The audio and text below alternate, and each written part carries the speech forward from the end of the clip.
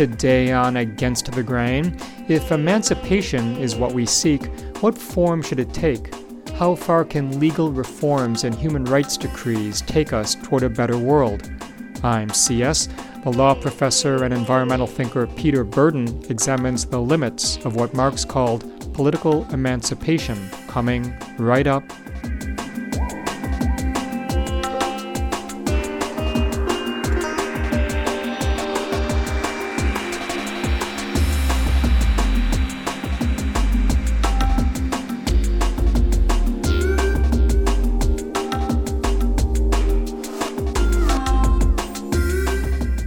And this is Against the Grain on Pacifica Radio. My name is C.S. Song.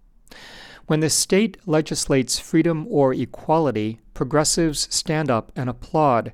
They celebrate legal reforms that favor members of marginalized groups. They applaud new rights decrees that apply to people previously left out of human rights regimes. And when courts or governments appeal to high-sounding ideals like those expressed in the French Revolution's Declaration of the Rights of Man and Citizen, many people, are heartened, encouraged, reassured. The question for today is, how far does all this get us? Do these sorts of measures, what Karl Marx called political emancipation, usher in real freedom and equality, or are they necessarily limited in their effect? Peter Burden is Associate Professor at Adelaide Law School in Australia. His research interests include political and environmental theory. In an article titled On the Limits of Political Emancipation and Legal Rights, Burden offers a new interpretation of Karl Marx's essay on the Jewish question. Burden's article, published in the International Journal for the Semiotics of Law, is less about the so-called Jewish question and more about what Marx says the constitutional democracies of his time could and could not deliver in terms of true human emancipation. When Peter Burden and I connected recently, I asked what was the Jewish question at the time Marx wrote his essay in 1844. So the Jewish question, as Marx encounters it, is really what is the standing of Jews in European states? And that's a question whether or not the state is formally Christian, such as the Prussian state, or is sort of quasi-secular, as was the case in France. And alongside that question of their standing are a bunch of sort of sub-questions, like if the Jewish people are to be citizens, what kind? If the Jews don't recognize the state's God, how can they do something practical, like swear an oath? Or if they don't recognize state law as being primary and instead have their own code of law, what do we do with them? How do we integrate them? And in the 19th century, there were three dominant answers to that question. The first is Jewish people can't be citizens because they're not universal men in the rights of man sense. The second really popular response is, yeah, they can be citizens, but they've got to give up their identity as being Jews. So we would regard that today as being a kind of an assimilation policy. And the third really popular response was that the state itself is the one with the problem and it should give up all its concern with religion. And then your religious identity simply won't matter to your ability to be a citizen of the state. The European states back then, were they concerned with religion such that the Jews were problematic in the eyes of these nation-state governments? Many were. So the Prussian state, for example, which is really the most important one for the argument that Marx is making in the essay, is a formally Christian state. So the Christian God being the one that is paramount. So there is a great deal of suspicion about people who have an allegiance to a different God and a different codified set of laws. Even though I think states today present themselves as being secular, it's not dissimilar to the kind of issues that have arisen around Islam and Sharia law and the sort of feelings or debates that have gone on in countries like the US, Australia, or France about a minority group with an allegiance to or primary allegiance to a different set of law. In this essay, Marx engages with a contemporary of his, a 19th century German philosopher named Bruno Bauer. What did Bruno Bauer believe about how Jewish people should present themselves to the state, act in relation to the state, so that their issues with the state, the problems they encountered vis-a-vis the state, could be lessened or eliminated? Yeah, so as you say, Bruno Bauer is where Marx begins his analysis of the question, of the Jewish question. It's where he begins his essay. Bruno Bauer himself was a friend of Marx's, actually someone who worked really hard to try to get Marx a university post just before this essay was written. But Bauer's response to the Jewish question is really a combination of two ideas. The first is that in order to resolve the Jewish question, Jewish people must give up their identity, or their public and political identity as being Jews, and just reserve religion as a private matter in the private sphere. So that's the first part of Bruno Bauer's solution. The second answer is that the state itself should become secular, formally secular, legally secular, and if that occurs, the matter or the question of someone's religious identity disappears as well. So if you like, Bruno Bauer is setting up a secular state and assimilation answer to the Jewish question. Marx begins this essay, again called On the Jewish Question, this way.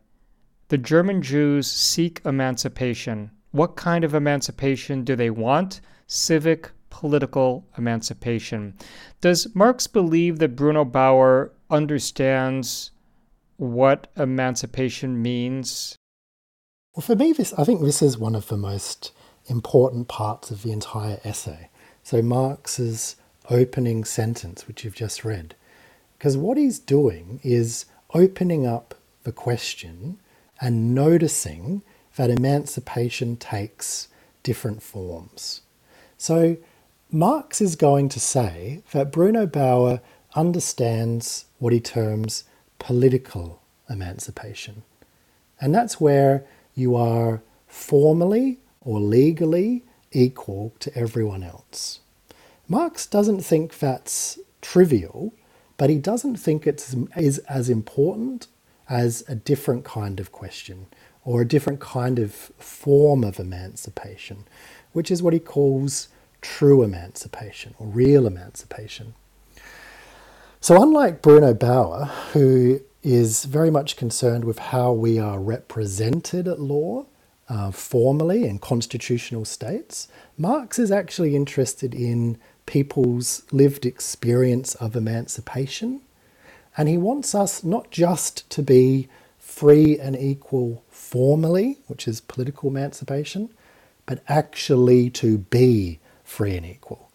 And he doesn't think Bruno Bauer appreciates that sort of emancipation.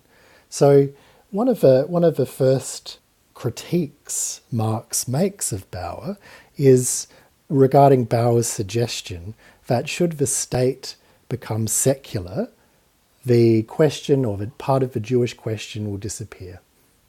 And Marx subjects that idea to critique by pointing out, for example, that in states like America, which are formally secular, and there is that kind of political emancipation, racism and the powers of division, the powers that separate us as people, continue to live, continue to thrive, and are also sanctioned by the state, which, although it purports to be neutral to matters of religion, actually is not. And so, in other words, political emancipation, according to Marx, is when, and you kept using the word formal, to say that people are formally free and equal in a society you mean, and I imagine he means, that the state has sort of legislated, has decreed that people are equal and free, that it is a matter of the enactment of laws that this is the case, formally speaking, if not informally speaking? That's exactly right. So it's legislation, or I guess for Marx, he's talking about in the context of the rights of man, right? So these big political statements which are saying, we are all free and equal and ought to have the same securities and protections of private property. So those kinds of large political and legal statements which hold out the vision and the idea that we are equal in the eyes of the law. That's what political emancipation means for Marx. And so, part of the genius of the essay is that he's able to label Bruno Bauer's understanding of emancipation as political emancipation. And he's then, by that first sentence you read out, opens up the possibility that there are other kinds of emancipation. And so he asks, what is it? What kind of emancipation do the Jewish people seek? Is it to be held out formally and legally as emancipated? Or is it actually to be emancipated? And engaging with Bruno Bauer in this essay, what Marx, what he's onto is that reforms that are centered on ideas and reforms that are led by legal reforms and legal changes don't do the full work of emancipation, or don't tap into deeper or richer notions of emancipation. His name is Peter Burden. He's Associate Professor at Adelaide Law School in Australia, and he joins us to talk about an article he wrote called On the Limits of Political Emancipation and Legal Rights. This is Against the Grain on Pacifica Radio. I'm C.S. Song. The ideas of freedom and equality that you mentioned, the ideas and visions that are decreed or legislated by the state, what contrast did Marx draw between these ideas and the material realities of people's everyday lives? There's a lot to say on this, I think. And I guess where I want to begin is to make the point that Marx is critiquing political emancipation. But he knows and he appreciates, and he says several times in the essay, that political emancipation is a desirable thing. It's a good thing. It's a step in the right direction. It's much better than a situation where there is positive discrimination in the state and you're actively, your discrimination is actively sanctioned. So political emancipation is a step in the right direction. But it might be that what political emancipation does is enable the state to hold out that all of us are now free and equal. We're all free and equal in the eyes of the law. And when the state does that, it can create an abstraction from who we are and how we actually experience our lives. So at law, we're all free and equal. But in society, the powers of racism, which is one of the things that he's concerned with is in this paper, but we could expand Marx and say powers of sexism, powers of homophobia, powers of class may not be challenged by an abstract statement that we're all free and equal. So one of the things Marx says, and it's provocative, is political emancipation can liberate the state.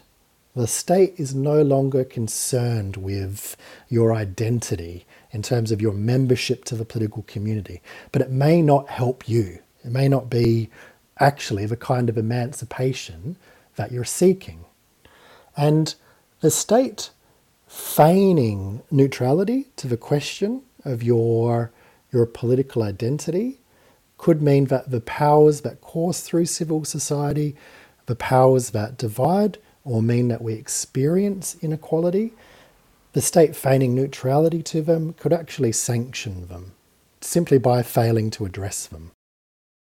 Interesting. So, correct me if I'm wrong, the state in a sense washes its hands of the whole dirty affair when it declares via law or decree that, hey, people are equal, people are free. Exactly. So for Marx, political emancipation allows the state to create these abstractions and to liberate itself from being concerned with sites of oppression. But, you and me or others are not necessarily freed from the power and the effect of, say, wealth or race or property in terms of how they operate in civil society. What Marx says is that those powers act after their own fashion. And the state purporting to be neutral to those powers is not actually neutral. It's an affirmation of the status quo. And those who are suffering from various kinds of oppression, be it on gender, race, or class, are left to try to navigate those powers in civil society, but they have to do so in a way that's depoliticized. And if you're not succeeding, for example, in the same way other people are, then it makes it easier for the state or for others to say, well, your suffering is natural, or the poor will always be with us, those sorts of statements, rather than being able to identify those powers of oppression in a political way. Let's talk about legal rights discourse, the discourse of legal rights in Marx's time, in Marx's opinion. So we have, and this still occurs today, right? People demand justice from the government, and they say, we deserve rights, we demand that you grant us rights, you need to come through for us. And sometimes, of course, these campaigns are successful. The state does concede or declare, or both, that this group or that has certain legal rights. What does Marx think about the extent to which legal rights extend to individuals on the one hand and to communities or to groups of people on the other? Yeah, so Marx offers a pretty blistering critique of rights in On the Jewish Question. And he does it again through this engagement he's having with Bruno Bauer. So against the notion of rights, Marx doesn't think that documents like the Rights of Man, which is a quasi-sacred document in his time, he doesn't think that the Rights of Man really has anything to do with humans being free and equal, which is, again, the kind of promise that constitutional democracies are holding out. In fact, Marx thinks that the dominance of rights reflects the fact that humans are not actually free. Marx thinks that rights are tools that we use to defend ourselves against other people. They're not powers that we have in common. They're not a tool that helps us think about collective emancipation. So I think there are 5 different kinds of rights that Marx critiques in On the Jewish Question. There's the right to liberty, property, equality, and security. So unless you want me to, I won't run through all of them, but Marx says, for example, that the right to liberty is, as it's understood in liberal terms, is the liberty of a man to be an isolated monad, right? So an isolated being, separate from everyone else. So for Marx, liberty's not founded on social relations or notions of connection and integration. It's about separation. Leave me alone. That's my right. But the other one that Marx really goes after is property, private property. He says that the right to private property is really the practical application of the right to liberty. which is the right of self-interest, the right to do what one wants. And that's still how we think about property today. At law, the right to private property, everyone agrees, is three things. It's your right to use an object, it's your right to exclude someone else from using an object, and it's your right to destroy or sell your item of property.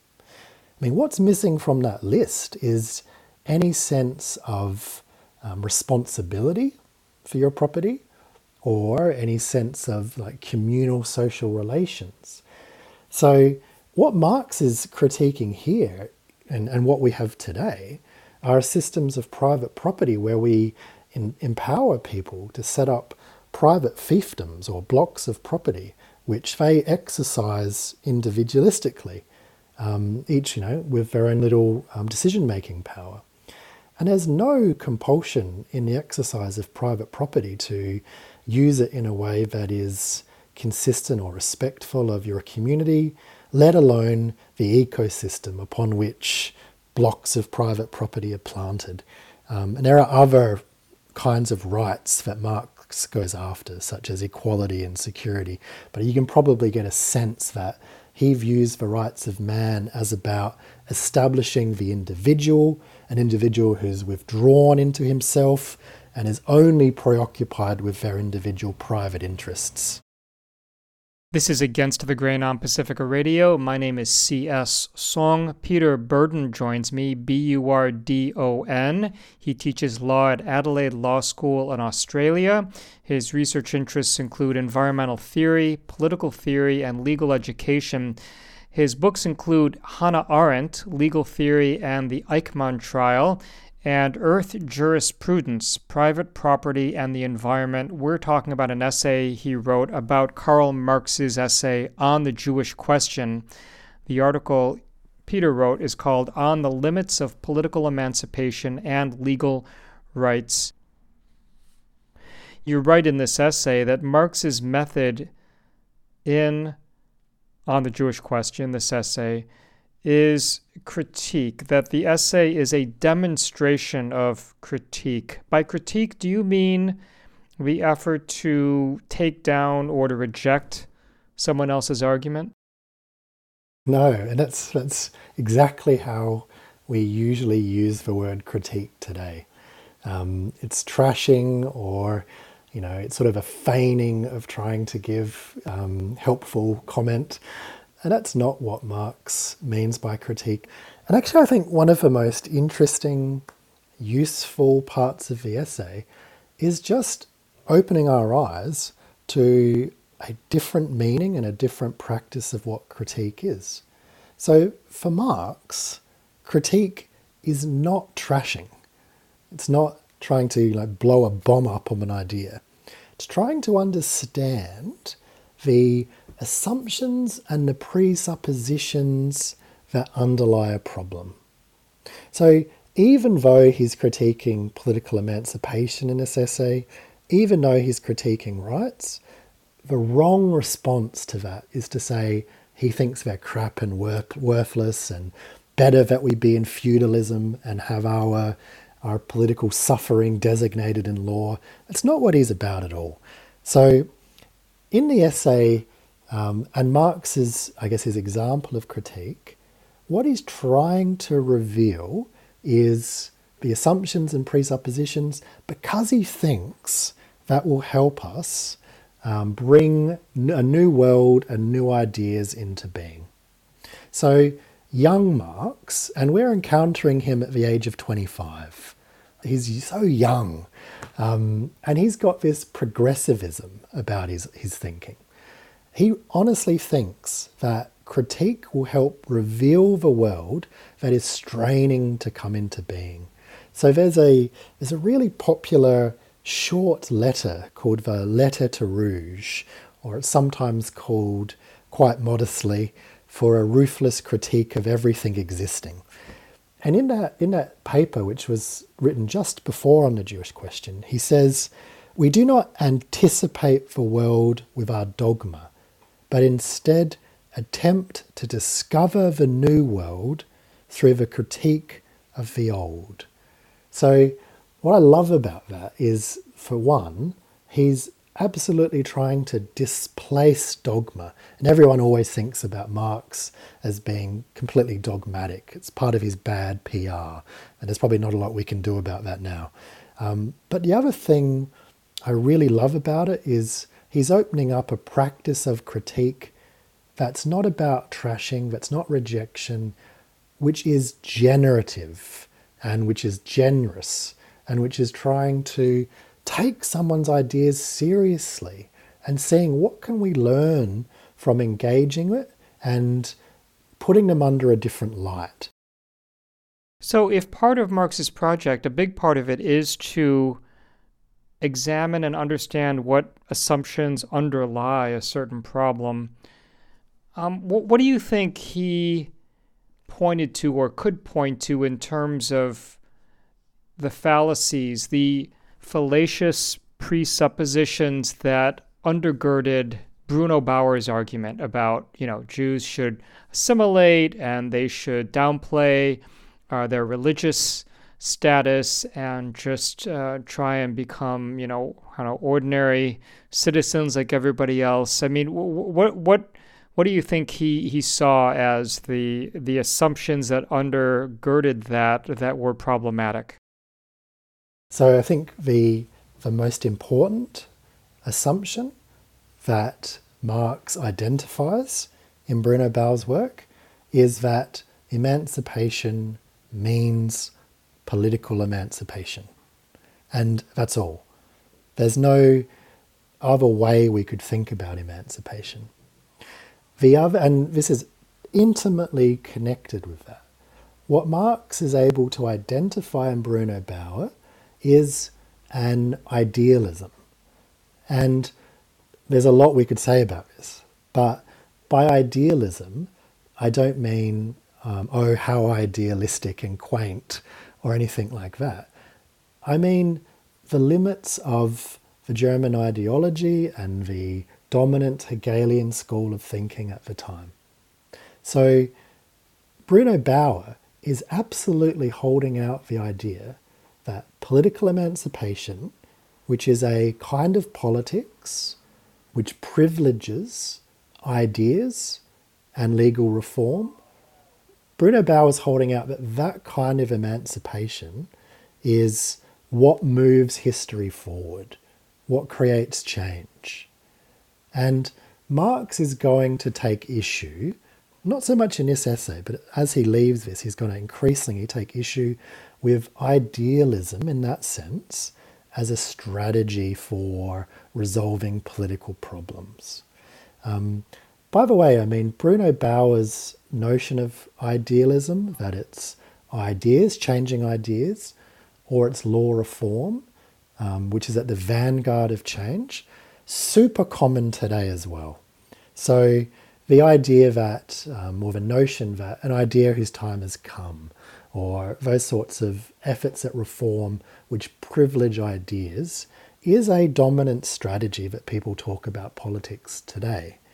And I would go a bit further, and maybe some of my legal colleagues would take issue with this, but I would say that legal research, which in and of itself privileges legal solutions to complex social problems, is usually an example of the idealism that Marx is critiquing in this essay, and it's also one of the assumptions or presuppositions that Bruno Bauer puts forward as part of his response to the Jewish question.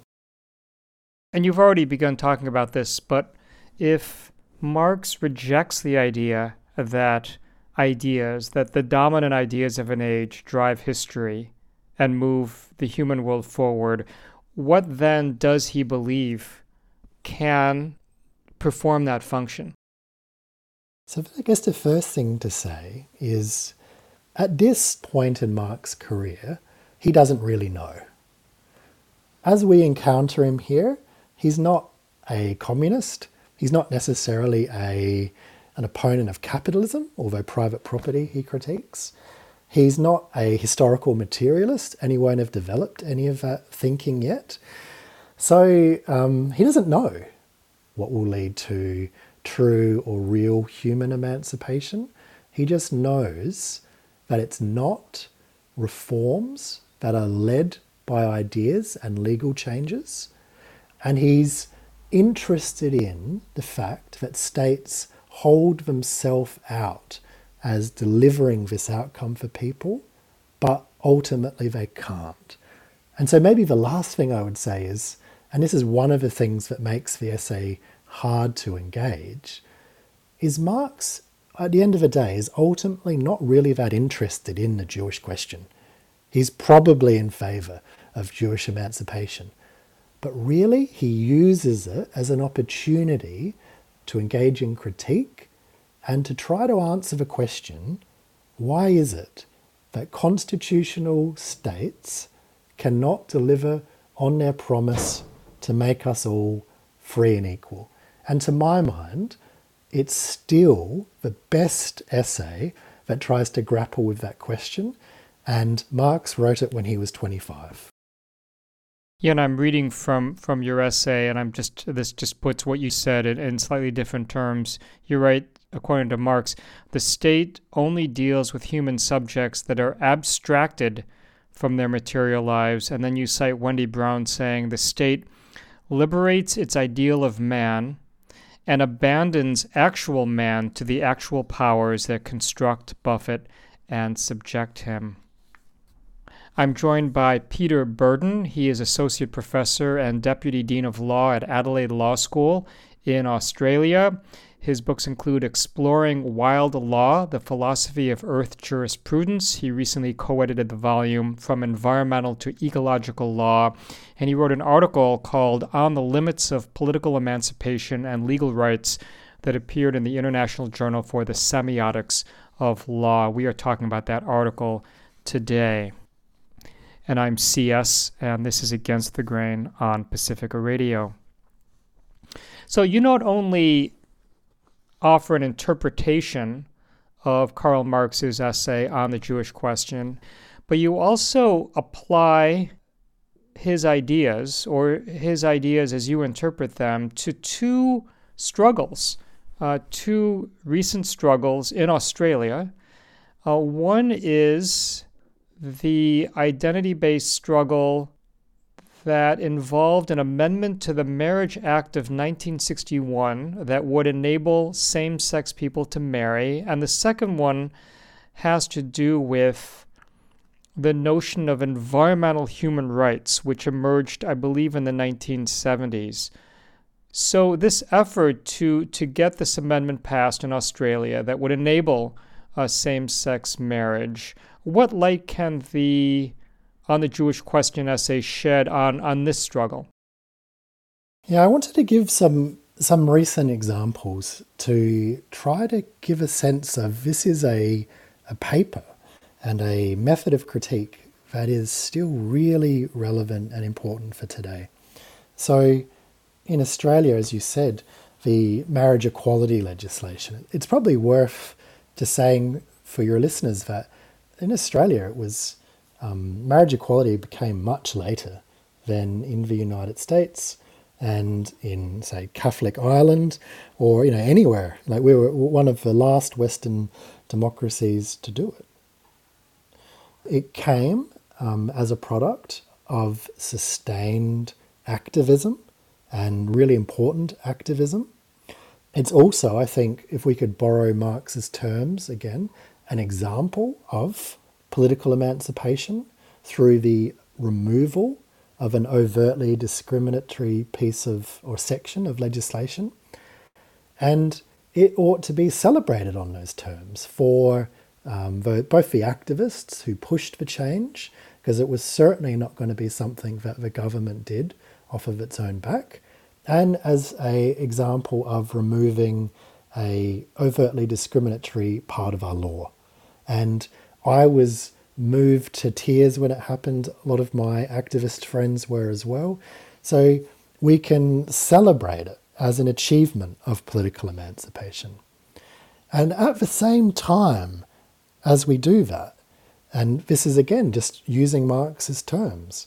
We can know it's a step forward, but we also know that it doesn't change or necessarily even challenge those powers in civil society that perpetuate homophobia and limit certain kinds of access to the queer community. I mean, one of the things that happened directly after that legislation was passed, for example, in Australia, is the government continued their sustained attack on a safe schools program, which was about teaching young people around acceptance for gender binaries and different kinds of orientations. So in the weeks that the marriage equality bill was passed, we had a very visceral example of how the powers of homophobia that are coursing through Australian society, or not just here, of course, how they weren't challenged by that example of political emancipation. The marriage equality campaign, we could also, I think, quite easily see as an example of the limits of reform that puts law in the vanguard. And it is also, therefore, an example of the way law reflects this sort of German idealistic philosophy.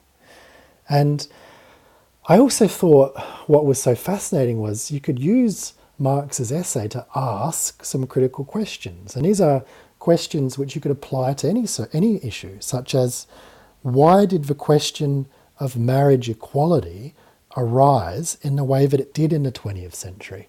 And what did that say about our movements, their strength or not, to affect more radical demands? So, I mean, your listeners will be aware that the idea of marriage equality was not on the radar of activism in the 1970s. There were more radical justice claims that are being made. So, for example, justice claims around healthcare, the cessation of anti-gay violence, including violence within the police force, job discrimination, all kinds of demands which speak to a richer notion of emancipation, not just political emancipation. And there was also a lot of really pressing commentary in the press in Australia, I saw it in the United States as well, around, of course, marriage equality being, in the end, a rather conservative demand, a demand that brings the queer community more formally into the structures of the state, and also presents them as conservative or moral minorities. So those kinds of concerns were raised as well. That's the voice of Peter Burden, again, Burdon, Associate Professor at Adelaide Law School in Australia. This is Against the Grain on Pacifica Radio. I'm C.S. Song. You are the author of books like Earth Jurisprudence and Exploring Wild Law. You co-edited the volume From Environmental to Ecological Law. You investigate in this article that we're talking about whether Karl Marx's On the Jewish Question essay provides tools for critically engaging the notion of environmental human rights. That notion, you write, emerged in 1972 following the UN Conference on the Human Environment. And in the interest of time, I'm going to say that the notion involves the idea that states have a duty to ensure that citizens have access to a safe, healthy, and sustainable environment. Well, that sounds logical and progressive. How prominent has environmental human rights and rights-based discourse more generally become to environmentalism, to mainstream environmental advocacy? Yeah, so this is something that's concerned me for a while now. Rights, be it environmental human rights or notions of collective rights or rights of nature, have become ubiquitous in environmental discussions. I would almost say that it's become the dominant way in which justice claims are framed. It's almost the only game in town. So when you are trying to do high-level legal advocacy, it's almost entirely in the language of rights. And I mean, you mentioned Wendy Brown earlier. One of the arguments she's made is that rights crowd out other alternatives, other languages, other demands that we could make in order to protect the environment. And I think why that concerns me for a few reasons. I think rights don't challenge the underlying causes of environmental damage. So just like when Marx is saying rights of man create an abstraction between your lived experience and how you're presented at law, rights of nature documents or environmental human rights documents create exactly the same abstraction. You're supposed to have equal access, for example, to clean water and healthy air, but we know that there is massive class disparities in our ability to enjoy it. So there's an immediate abstraction that we notice in people's lived experience. We also know that rights and rights talk play very neatly into the tools of capitalism and capital accumulation. And if we just return for a moment back to the critique of rights that Marx gives in On the Jewish Question, he says, rights entrench notions of individualism and property. And so it hasn't taken a lot of creative imagination for environmental human rights and rights of nature to, rather than actually help us protect the environment, to actually be put in service of individualism and corporate enterprise. So of course, one of the ways in which the third world have been encouraged to attain or achieve environmental human rights has been through partnerships with big business and corporations. So, and the ongoing effects, cumulative effects that's had on environmental harm has been evident. You're right that environmental human rights can reinscribe or reinforce a subordinate status of the environment, its subordination, the environment's subordination to human needs. Talk about that. So rights are an individualistic tool which are ultimately about competition or hierarchy. And with that comes a whole lot of things like what access do you have to enforce your right and have it held up. And that doesn't change just because we're looking in the context of environmental human rights. And you see plenty of occasions where the right to a human to clean water comes into competition with an ecosystem need. So, for example, for water not to be taken. Where I am in South Australia, or where you are in California, there's plenty of examples of scarcity of water because it's needed for either human use or it's used because of human gluttony for creating or agricultural products which are not environmentally friendly.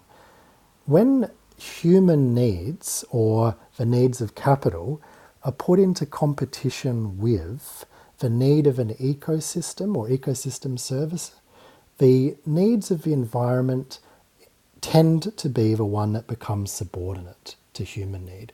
So environmental human rights maybe won't even lead to the protection of the environment because they're placed in a subordinate position to the needs of a human or the needs of capital accumulation.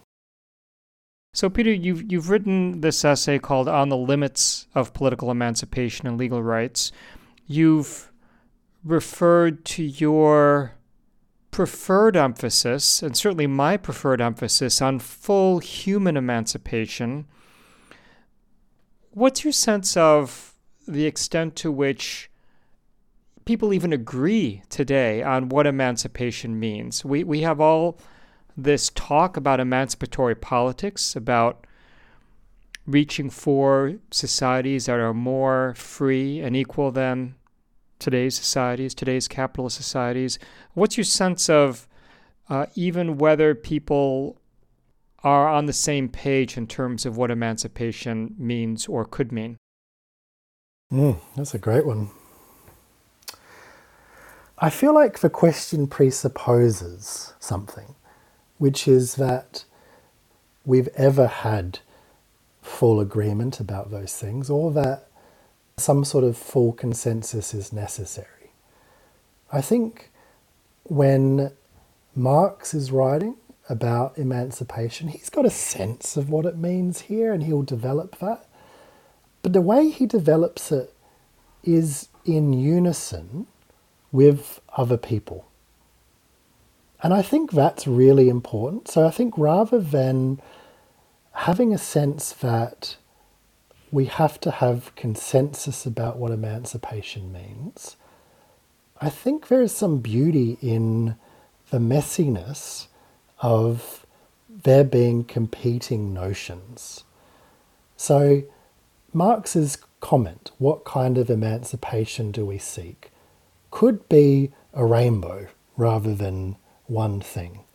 And I like that because it's diverse and there's strength in that diversity, and it's better than the blackmail that we have today, which is that the only way we can articulate a justice claim or seek to improve our lot is either through abstract ideas of political emancipation or through rights. I mean, Samuel Moyne, for example, writes about rights being the last utopia, the thing that we all agree now is what we should be seeking because it doesn't fundamentally challenge the status quo. I think there's something quite beautiful about the idea of there being a rainbow of understandings of emancipation and people trying to fight for all of them, and whatever that could be. Because we are diverse and we are different. One of the things, though, that we've lost, in some cases we're trying to rebuild, are organised institutions through which those multiple senses of what emancipation means can be articulated and defined and recorded, if even for a moment. So, for example, the anti-colonial movement. There is a messiness about what emancipation means for sure, but there are structures for articulating a concept, and most of those structures we struggle to preserve today. And rights, and again, this is what Samuel Moyne writes about, rights come in at that moment as a way of displacing those richer notions of emancipation. And this blackmail, that negative liberty is all that we can handle. If we dare start talking about notions of positive liberty, everything will go to hell in a handbasket. I think the blackmail of those ideas are what we need to resist. And we need to be comfortable with there being a multiplicity of notions of emancipation that thrive and which different communities are seeking, and for there to be networks of solidarity within those groups of people fighting in unison as well.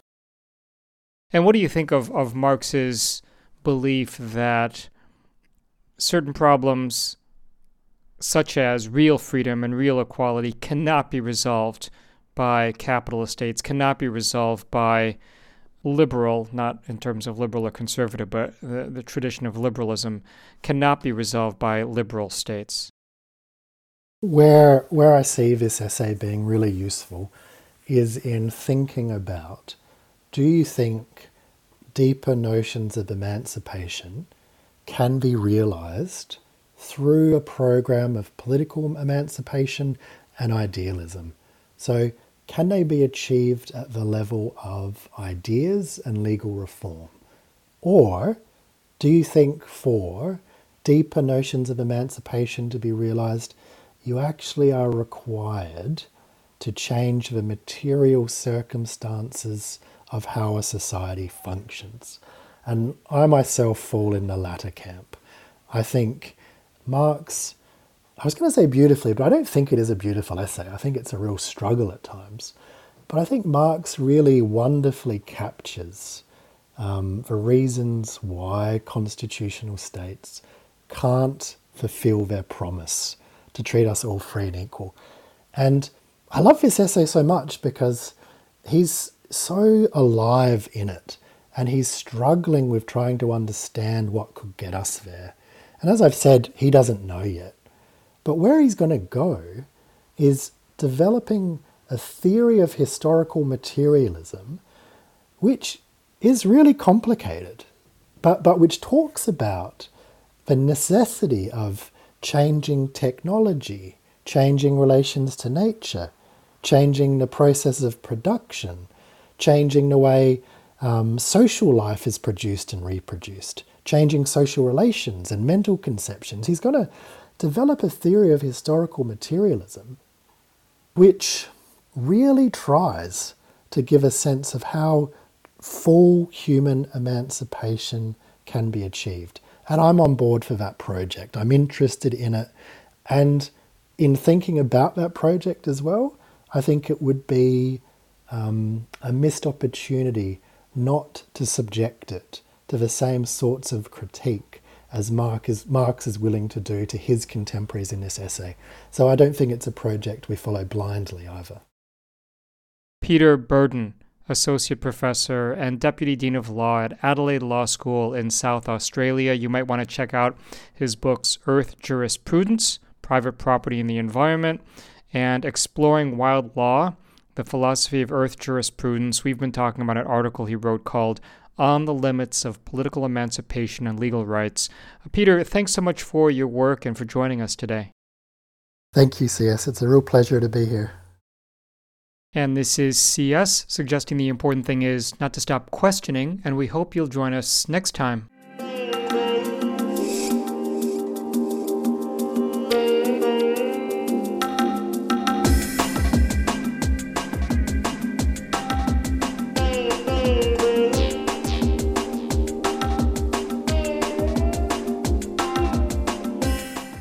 Against the Grain is produced by Sasha Lilly and C.S. Song. You can visit us online at againstthegrain.org, where you'll find on-demand and downloadable audio, resources, and more. You can check us out on Facebook at Against the Grain Radio, and you can follow us on Twitter at Radio Against.